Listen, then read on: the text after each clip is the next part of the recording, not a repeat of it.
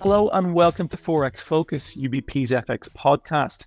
I'm Peter Kinsella, Global Head of FX Strategy at UBP, and I'm delighted to be joined today by Elias Haddad. Elias is a Senior Market Strategist at Brown Brothers Harriman. Elias, you're very welcome on the podcast again. Thanks for coming back. Well, thank you very much, Peter, for having me. It's always a pleasure and an honor to be one of your guests. Oh, you're too kind by far. Elias, look, we're going to discuss the dollar today. There's a huge amount going on in terms of data, backup in yields, performance year to date.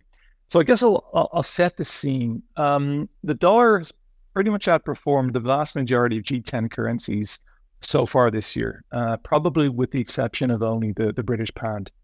And that kind of goes against the grain in the sense that at the beginning of the year, markets were expecting a series of pretty severe rate cuts from the Fed.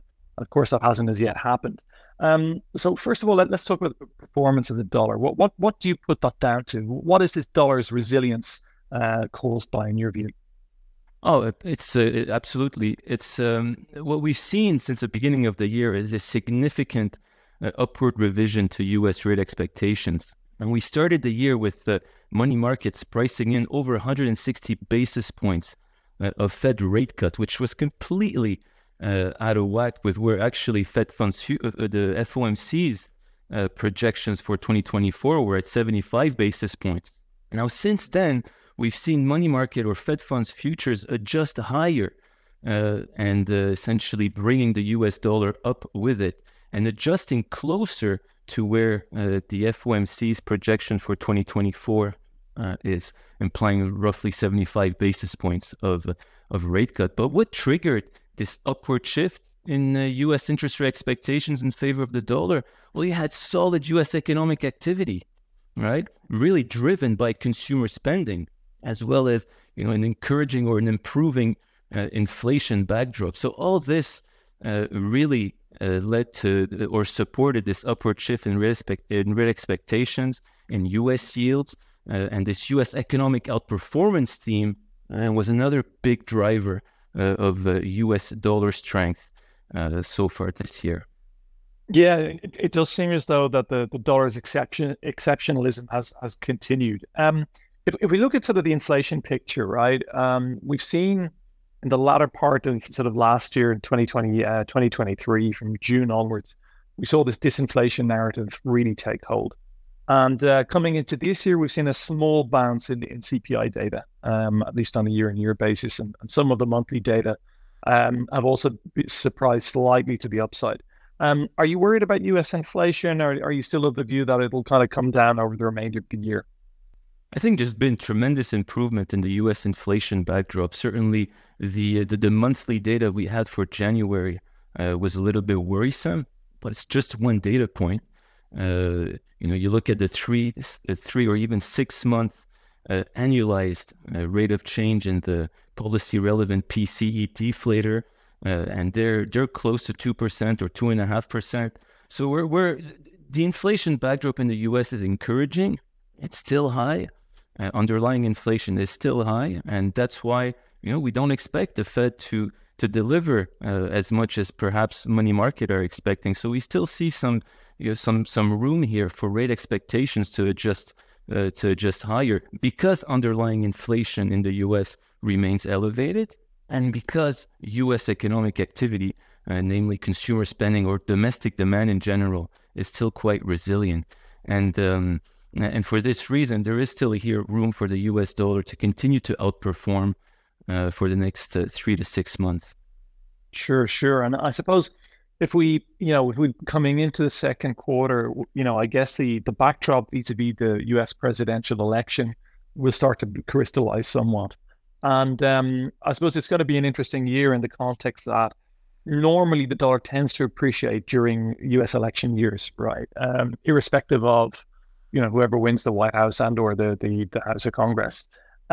What's your view this year? Do you think is there something else going on? Is it a bit more of a nuanced debate vis-a-vis the tariff story from Trump, etc.? What do you think is kind of likely to happen?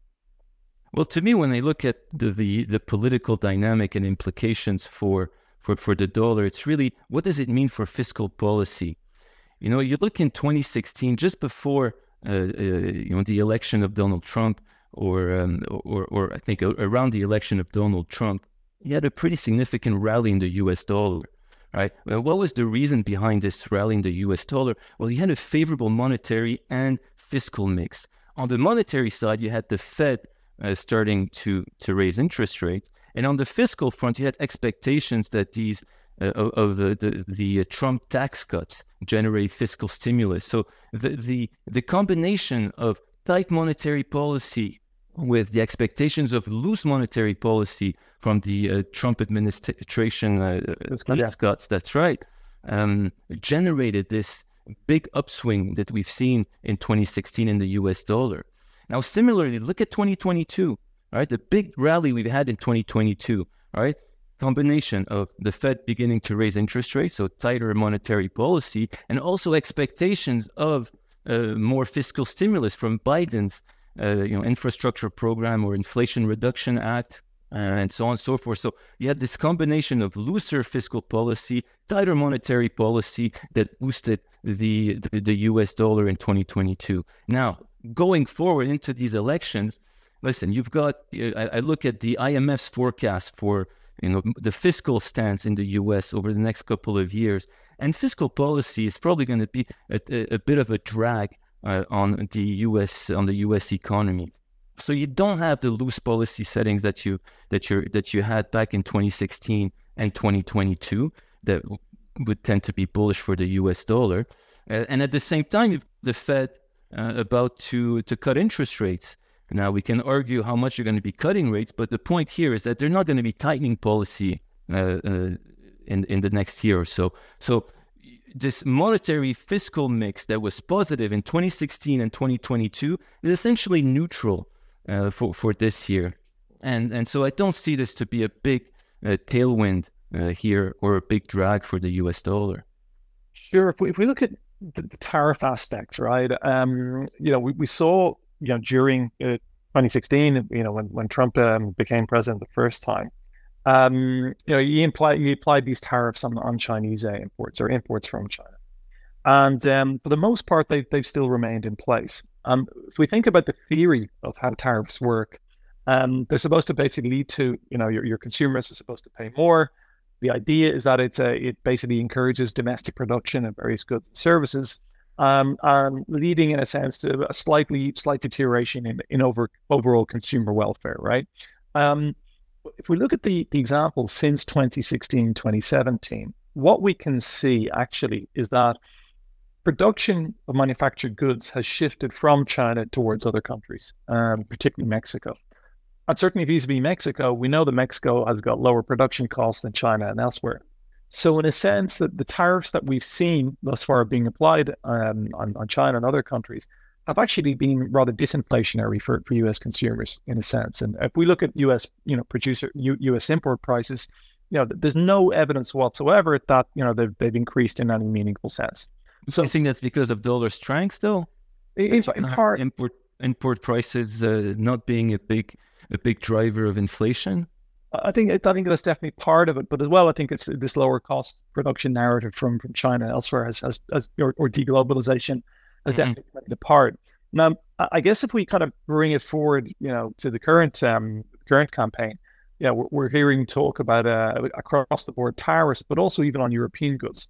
And so I think really the way I think about it is in terms of calculating the growth betas. So what does that mean? Basically, what it means is if a tariff is applied on, say, Chinese goods or European goods, whatever, it will tend to have a deleterious impact upon those currencies, be it the euro or the yuan.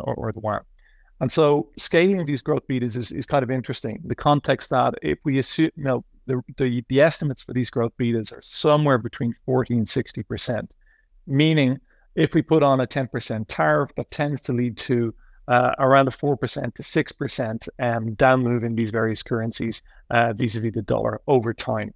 This phase of dollar outperformance could last for a little bit longer. I'm in the same camp as you for another sort of three to 6 months, and thereafter, once we price in sort of weaker growth outcomes and or a lower inflation outlook, we'll certainly begin to see the dollar give up some of its gains. I would like to kind of ask you one question, if I may, which Yeah. was in relation to sort of your view on reserve assets, right? And the dollar very slowly losing its kind of foothold as the ultimate reserve currency. Maybe our sort of listeners would be interested in hearing that. Yeah, sure. But before I get to that, actually, Sure. it's important to look. If we focus on the cyclical outlook for the U.S. dollar, Sure. I think what's remarkable, the current macro backdrop, right, of resilient U.S. economic activity and low or disinflationary pressure in the U.S. It's quite. I mean, it's really as good as it gets, right? When you want to talk about that from a big global macro picture.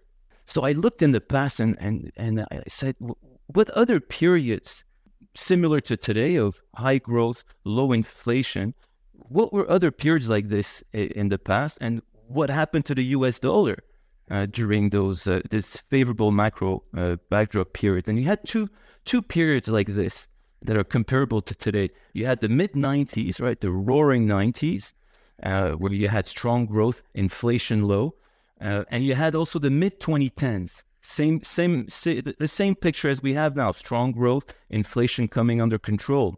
And under during both these periods, the U.S. dollar was on fire, right? U.S. dollar outperformed because of relative economic activity favoring the U.S. And also relative monetary policy favoring the U.S.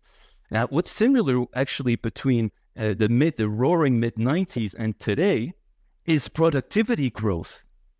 Productivity growth in the mid-90s was very strong, I think, or around 2.7% on a quarterly basis on average over the mid-90s, which is very similar to what we're having now, right? And what was driving this productivity growth? Well, it was all these businesses really harnessing the power of the internet to boost productivity. And perhaps we could see the same thing with artificial intelligence now, if those businesses are able to harness the power of AI. And so to me, the roaring 90s are very similar to the current period, the current environment that the U.S. is facing now. But I do not expect the U.S. dollar to have such a powerful structural rally, because we have two important structural headwinds here for the U.S. dollar that to me suggest that we're not going to see the U.S. dollar sustain any big rally. If we look at the dollar index, for instance, above 110. And what are those two big structural headwinds? Well, the first one we talked about, it's right, the relative monetary fiscal backdrop, which is neutral. And the second one is, well, you're not going to see those portfolio diversification in favor of the U.S. like we've seen in the mid-90s and in the mid-2010s, right?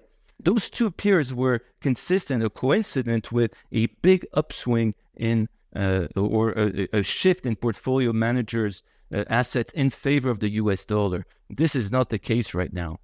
In fact, I'm not saying I think the U.S. dollar is still going to be the ultimate reserve currency, no doubt about it. It's still the dollar dominates across all the major three spectrums of what a reserve currency should be, which is store of value, medium of exchange, and unit of account. The U.S. dominates by far on all those three measures, but there is a steady diversification away from the U.S. dollar. You look at central banks' allocation to U.S. dollar, it totals to roughly 59% at the end of last year, compared to a high of over 70% back in the early 2000s.